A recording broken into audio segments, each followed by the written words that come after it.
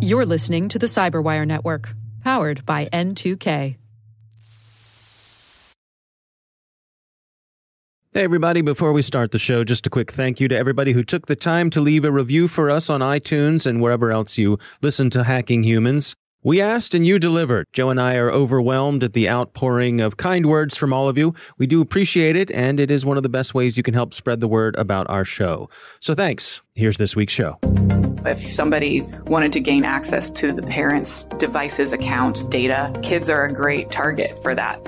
Hello, everyone, and welcome to the CyberWire's Hacking Humans podcast. This is the show where each week we look behind the social engineering scams, phishing schemes, and criminal exploits that are making headlines and taking a heavy toll on organizations around the world. I'm Dave Bittner from the CyberWire, and joining me is Joe Kerrigan from the Johns Hopkins University Information Security Institute. Hello, Joe. Hi, Dave. We've got some fun stories to share this week, and later in the show, we'll have my interview with Frances Dewing. She's the CEO and co-founder of Rubica. They recently published a report on how crooks are accessing parents' mobile devices via apps that their kids load. Joe, we have got a little bit of follow-up before we get into our stories this week. We got a note from a gentleman named Joe. He wrote in, he said, Dave, in the last two podcasts, you and Joe were discussing the Spoof Transition Assistance Program website. In the first conversation, Joe made the comment to the effect, I would like to check it out, but I'm not going to. Right? Right? Which is good advice. This person writes in and he says, while most of the time I check potential phishing and malware sites with a sandboxed VM, it's a virtual machine. Right. When I need a quick look, I use the site screenshot.guru, which allows me to view a .png image file of a website to help quickly determine if it's legit or not. If you visit one of those fake tech support pages, you'll know what it is immediately. And we went and checked out screenshot.guru, and the person who sent this in also checked it out, that screenshot.guru checks out with a lot of malware companies, so that it's legit. It's not it's not trying to do anything on its own. And so basically, what happens here, Joe, with this screenshotting thing? First, I tried it with the website that's being referenced here, dodtap.com, which is not the right website. And fortunately, it says that website's no longer available. So I'm glad to hear that. Yep. I did try it with Google. And what it does is it goes out and it takes a screenshot of the website and then shows you the picture of it. Right. Which is pretty cool. Yeah. Because now I get an innocuous view of the website and see what it's up to. Mm-hmm. And you load it in somebody else's machine. Exactly. Now, this is also useful, if you need to take screenshots of websites. I think what this is originally designed for is being able to get a shot of the entire screen without having to scroll and patch together images of a website. So if you have a website that takes up more than one screen, this is a great way to grab a screen of that. But a side use of it is you can go visit a website without actually having to run it on your own machine. Yep. That is pretty good. Yeah, screenshot.guru. So, Joe, thanks for sending that in to us. Seems like a useful tool. Well, my story this week, Joe, this comes from AARP, and I have to say as an aside, the last time I used an AARP story, I got a lot of heat about it. Yeah, and you keep doing it. Yeah, right. Fool me once and all that kind of stuff. So, yes, I would just like to say for the record, I am not quite old enough to have an AARP membership.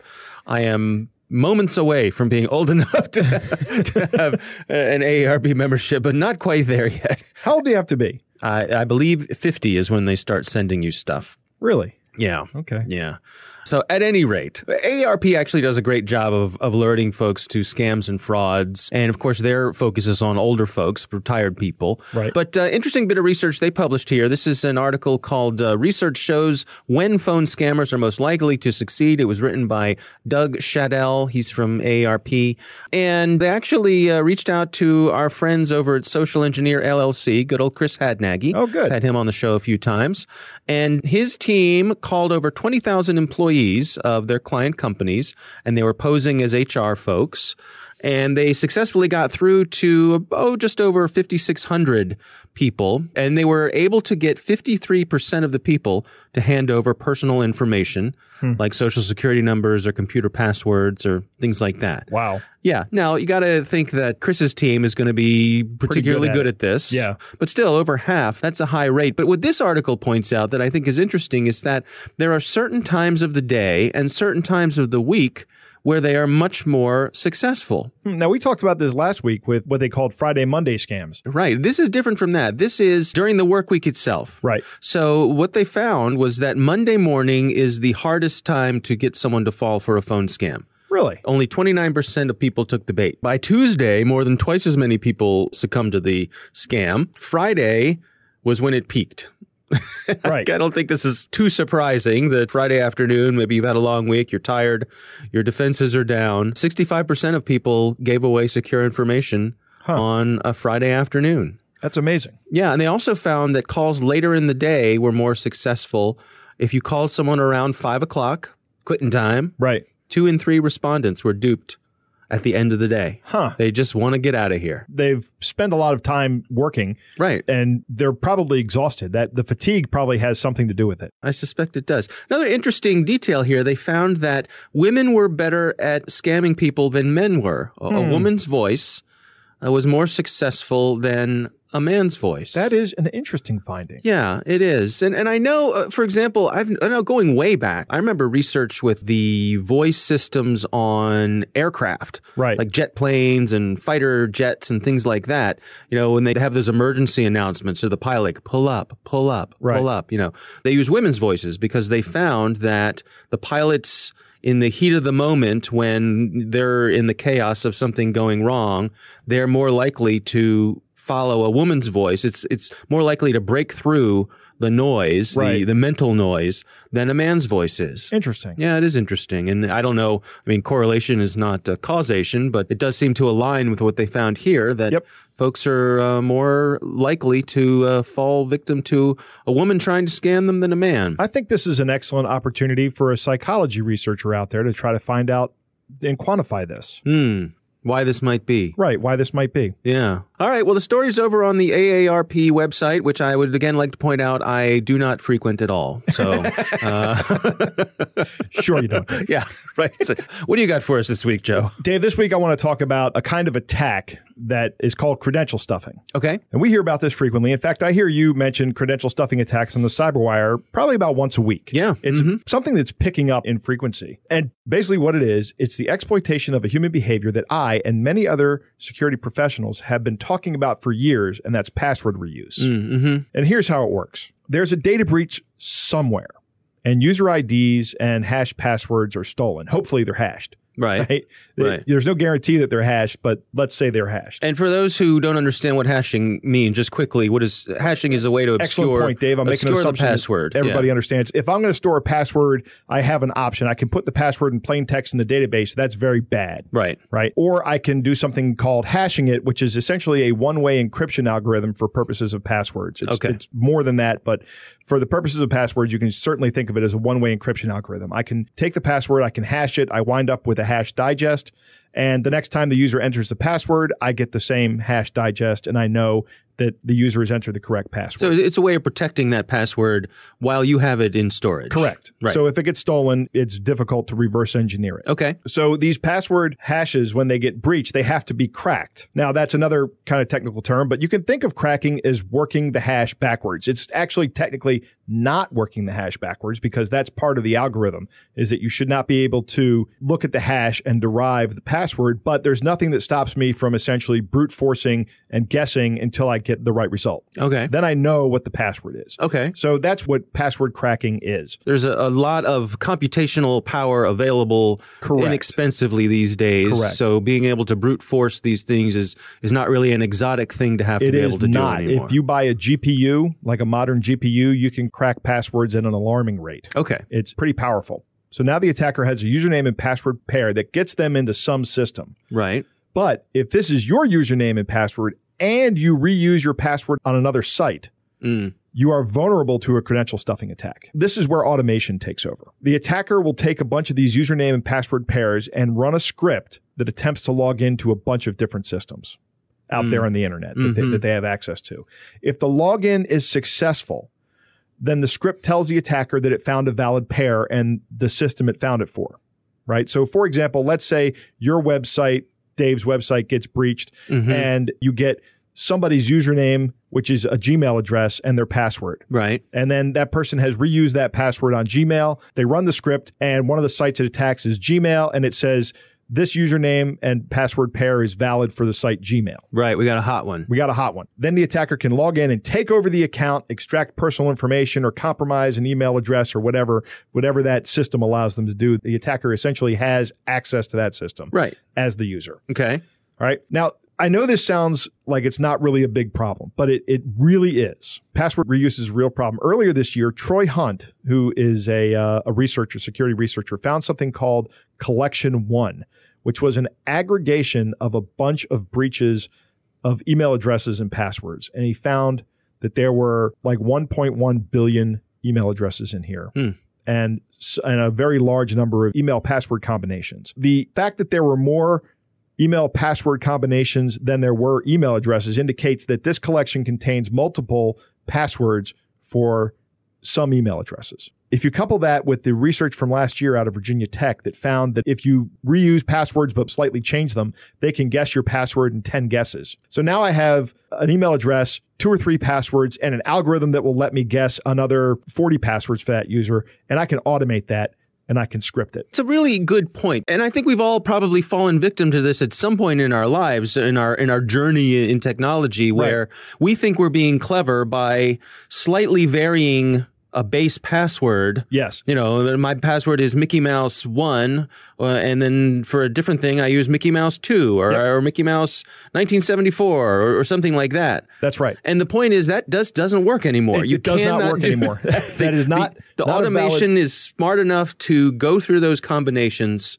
That bit of cleverness that may have worked in the past is no longer valid. You can't use it. It won't work. This kind of stuff is readily available to attackers who want to get out. They can go out and they can buy the tools. They can do it. Yeah, it's cheap. It's cheap. It's readily available. And actually, if they want to spend some time writing some Python code, they can do it in that too. It's easy. It's cheap and easy. Yeah. So what can people do? That's the question. Yeah. Right? Every time I have this. Last week I didn't have much good news, but today I do have good news for you. Okay. And I'll say it again, Dave. Use a password manager. Yeah. Use a password manager. Use a password manager. This will allow you to have a different password for each site that you visit. And those passwords can be long and complex. And so even if the hash does get breached, there's a much lower chance that it will get cracked, which protects you in 2 different ways. Use some form of multi-factor authentication. This will stop a credential stuffing attack in its tracks. If you have some kind of 2-factor, even just a simple SMS, because a credential stuffing attack is a scripted attack. When the script sees that it's looking for a second factor, it's just going to stop and go, I can't crack this one. Because that requires a little bit more effort on the part of the attacker. They're going to have to go and social engineer their way into getting your SMS code or even the code off your RSA token or something else. That protects you immensely from these kind of attacks. And if you still don't believe this is a problem, you should go to Troy Hunt's website, haveibeenpwned.com, and see if your email is listed in any breaches. And I'll bet every listener $1 that their email address is in this database. Oh, boy. Right. In order for this bet to be valid, all listeners must agree. Oh, I see. Wow, you're really going out there. Boy, you're a risk taker, Joe. Yeah, that's right. I'm really not, but I'm playing the numbers game. Yeah, okay. All right. Well, yeah, go on. One more thing. If you feel up to it, you can check Troy's password site. He has a similar thing for email addresses. If you just look across the top, it says passwords, and you can enter your password. And he has a document on how he says he's securing it. And I don't doubt that he's doing this. I think Troy has a real vested interest in doing this properly. Yeah, he's a legit good actor. Exactly. But you can see if your password is in any of his database. Now, years ago, I used to reuse passwords. You know, this was 20 years ago. And I still remember those passwords because they were kind of easy to remember. They're all in the database. Yeah.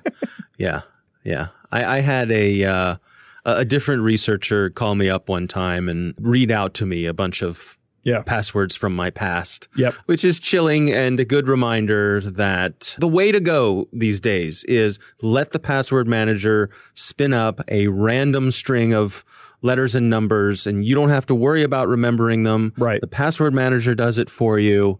and you're just going to be so much better off. Just get over that hump of the transition of using a password manager.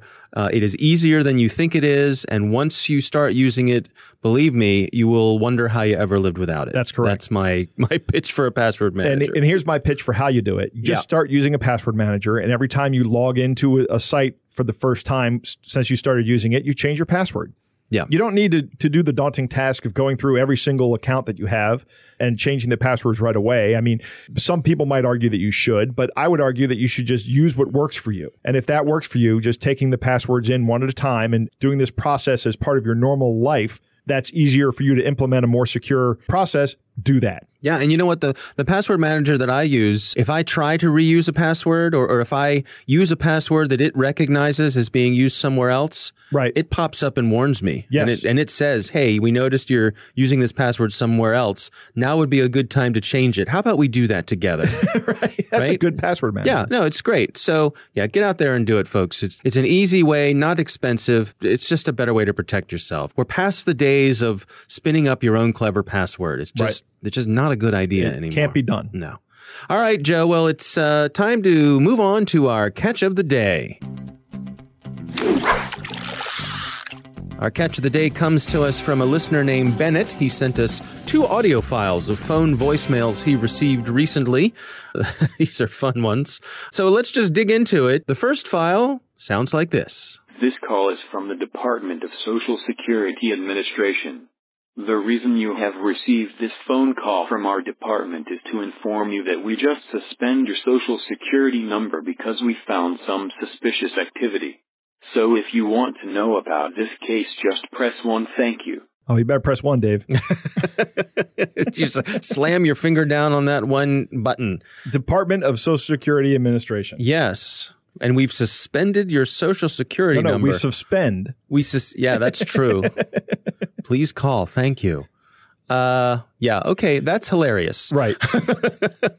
I don't even know what that means. Can your Social Security number can't be suspended? Maybe it can be. Maybe Dave, your account. I have. How do you then apply for credit? You can't suspend a Social Security number. Madness. That's one of the problems with the Social Security number is it's immutable. Madness. Right? Yeah. As if that's bad enough. Here's another one that Bennett sent in to us. Goes like this. This intimation would be considered an intentional attempt to avoid initial appearance before the magistrate judge or exempt jury for a federal criminal offense, which is against your name. Your case ID is CP 98898. For more information on your case, you can contact the Tax and Crime Unit on our number that is 202-858-9627. I repeat, 202-858-9627. We would be glad to share your case information. Yeah, so It's a sliver. It's not all there, but I think we've heard everything we need to hear. Right. And to our earlier point, it's a woman's voice. Right. I don't know. I felt more motivated to respond. Did yes, you, absolutely. Joe? Absolutely. A criminal case against us. That's terrifying. Mm-hmm. Obviously synthesized, not a real person. Yeah, I think that's probably because it's coming from a foreign country, and a lot of these actors have realized that their accent is maybe a giveaway. Mm-hmm. So they're doing this to prevent that from being the case. Yeah. Again, if some law enforcement agency has a warrant out for you, like a failure to appear warrant, like this thing says, they're not going to call you. No, they're not going to warn you. They're not going to give you a heads up. They're going to show up. Yeah, and they're going to bring friends. Right, they're going to knock on your door and knock through your door, maybe. Yeah, they're not going to tell you that they're coming. So right. You receive something like this, best thing to do is just hang up and ignore it. Yeah, ignore it. Yeah. If it gets to this point, you'll know it by other means. Right. All right. Well, thanks to Bennett for sending this in. These are unfortunately becoming much more common, and I know I get them probably once a week, if not more. I don't get them very often. Is that right? Yeah. I don't answer the call. I have my Google Pixel 3, which has this call screening feature, and I use that a lot. Okay. And actually, since I've started using that, I've noticed that I don't get as many spam calls. All right. Well, that's good to know. All right. Well, that is our catch of the day. Joe, coming up next, we'll have my interview with Frances Dewing. She is the CEO and co-founder of Rubica. They recently published a report on how bad guys are accessing parents' mobile devices via the apps that their kids load.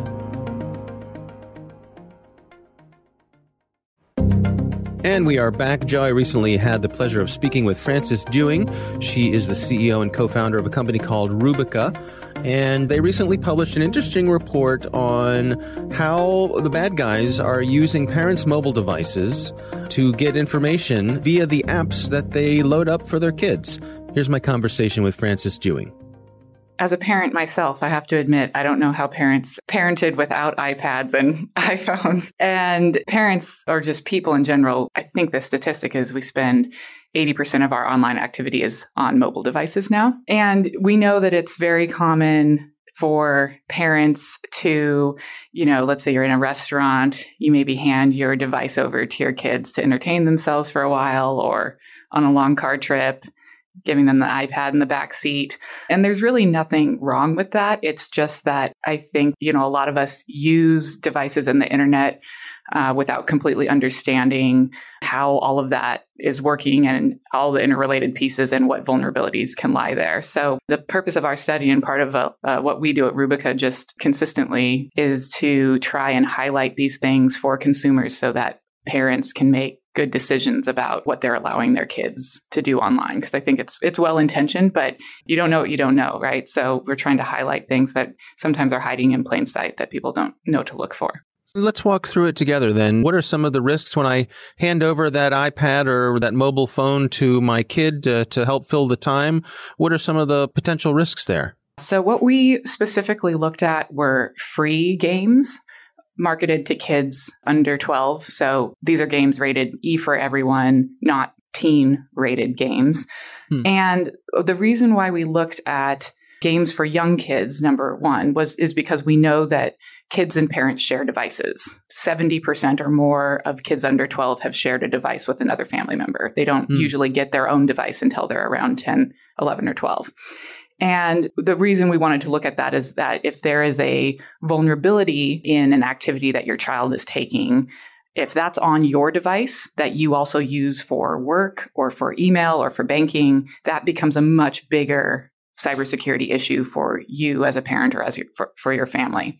So we looked at games for young kids, and we looked at free games specifically because of the advertising that's in free games and this nebulous, we'll say, relationship between app developers and third-party advertisers and the kinds of information and things that are exchanged in that ecosystem. With free games, almost every free game has either an in-app purchase or upgrade option or advertisements or both.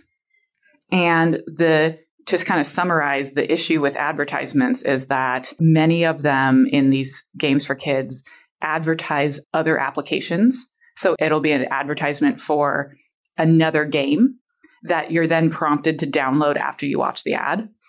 And it's those secondary games that are advertised that we found the most security issues with. Let's walk through this. I set up this free game for my son or daughter to play, and something pops up while they're playing the game, and then that prompts them to do what? During the game, exactly. While they're playing the game, the ads can be as frequent as every 2 to 3 minutes, we found in certain games. And oftentimes these are popping up and they are required to click before they can continue gameplay. So if you imagine a young child playing, if they just want to keep playing the game, they're going to click on anything and everything. Right. And sometimes the advertisements also are deceptive in terms of using enticements like click here for free coins or for a free life or collect your free prize. And young children don't know how to differentiate between those ads and the game, that it oftentimes looks like part of the game still. So, but yes, you're correct. What will happen is they'll click and it will be an advertisement or some sort of a demo or prompt for another game. And then it culminates with saying, try this game, download this game. And oftentimes it'll even redirect you to the app store with a big button in your face to click and download this other game. And so is that where the real danger lies then, that we're sort of, I don't know, our kids are sideloading an app without us knowing, and it's that secondary app that has the security issues? Yeah, what we found was some of the primary popular apps that we started with testing initially had some, I would say, overreaching permissions that are invasive to privacy. So, for example, we found games that had access to see all the list of all the other running applications on your device and position prompts over them. There are some legitimate uses for these permissions, but the problem is that there's also nefarious uses for permissions like that. So, for example, that particular permission, if I can see the list of all the other apps you have on your device, I can see that you have a certain banking app and that you bank with a certain provider. And I could even position a prompt over that as a fake login screen. So I'm not saying that these primary games are doing that, but they could. But most of those privacy security concerns we found were not in the primary apps. They were in these secondary applications. And a lot of what's going on here is that the advertising networks that are deciding which ads to show in the games, there's a lot of subcontracting that happens in that chain. It can be easy to exploit that ecosystem and serve up an advertisement for an app that is malicious. And I guess that makes it harder to track these sorts of things down because my kid and your kid could be playing the same game, but different ads could be put in front of us, and some of them could be benign and some of them not so much.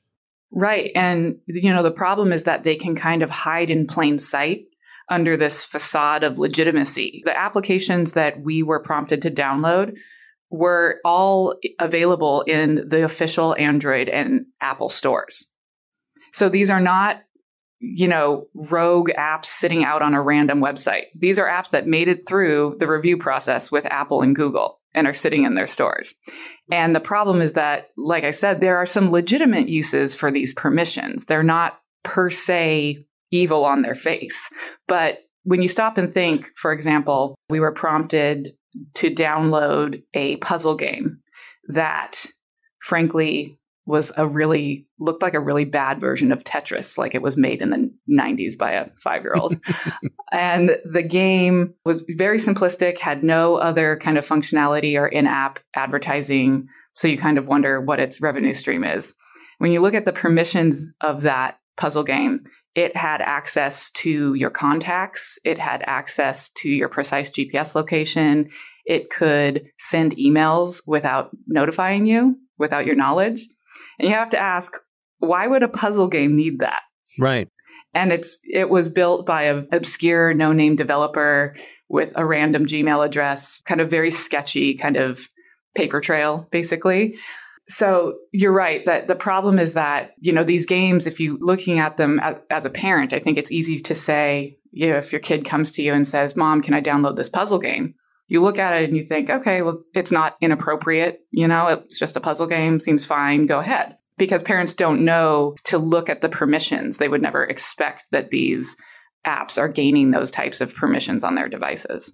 So what are your recommendations? How do we better control these things to protect ourselves and our kids? Yeah, I think, there's a kind of bigger ecosystem problem that I think a number of different entities need to be held over the fire to be a little more accountable with this. But in the meantime, what we can do as parents is, number one, use parental controls. If you have parental controls enabled, that will prevent your child from being able to download that secondary application without your permission and your password. But I caveat that with make sure that that's a password your kid doesn't know.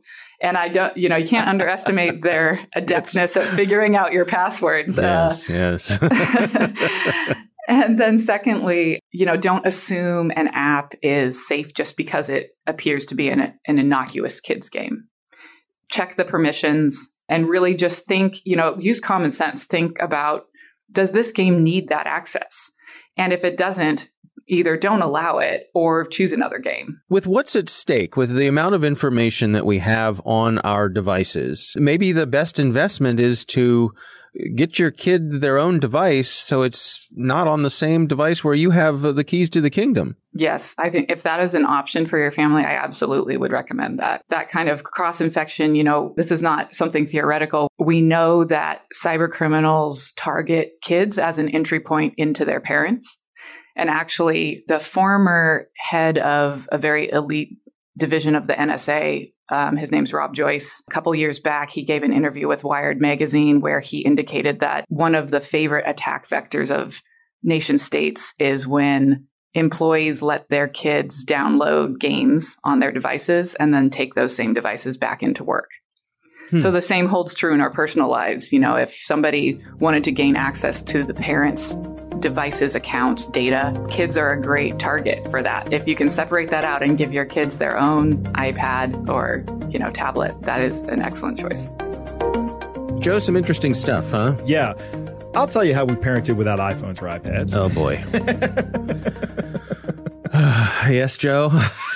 We just didn't have iPhones or iPads and we made do. I mean... Yeah, we all had sing-alongs in the car while we were driving on our family vacations. Yeah, that was fun. Right. Yeah, we had the kids' music and they loved it. We'd talk, or our kids would read books. Like animals, yeah. Yeah. That was always good. Yeah. I want to reference back in 2013, there was a Smurf app. Like some Smurf movie was coming out, and there was an app that came out with it that was charging parents huge amounts of money based on what their kids did. One parent was charged £4,000 over 5 months with in-app purchases. Okay. For kids. When you're looking at permissions, no 8-year-old is going to read, let alone understand what they're looking at in the permissions dialog that the operating system will display. A lot of adults don't do it properly. Of course not. No. So an 8-year-old's not going to do it. It's absurd. Finding that advertising is deceptive, I'm shocked, Dave. Shocked. And finally, the story of the app that reaches into your contacts and gets all the information out is not an uncommon thing. Yeah. Now, I don't know if I ever told this story, but back in 2010, I was on a job hunt and I got a call from somebody who was looking to do just this in an Apple app. And they were looking to try to extract this and then report it up. And I was like, I'm not really interested in that job. It's right. It's one of 2 jobs that I've essentially told people that come to my mind that I'm just not interested in working for you.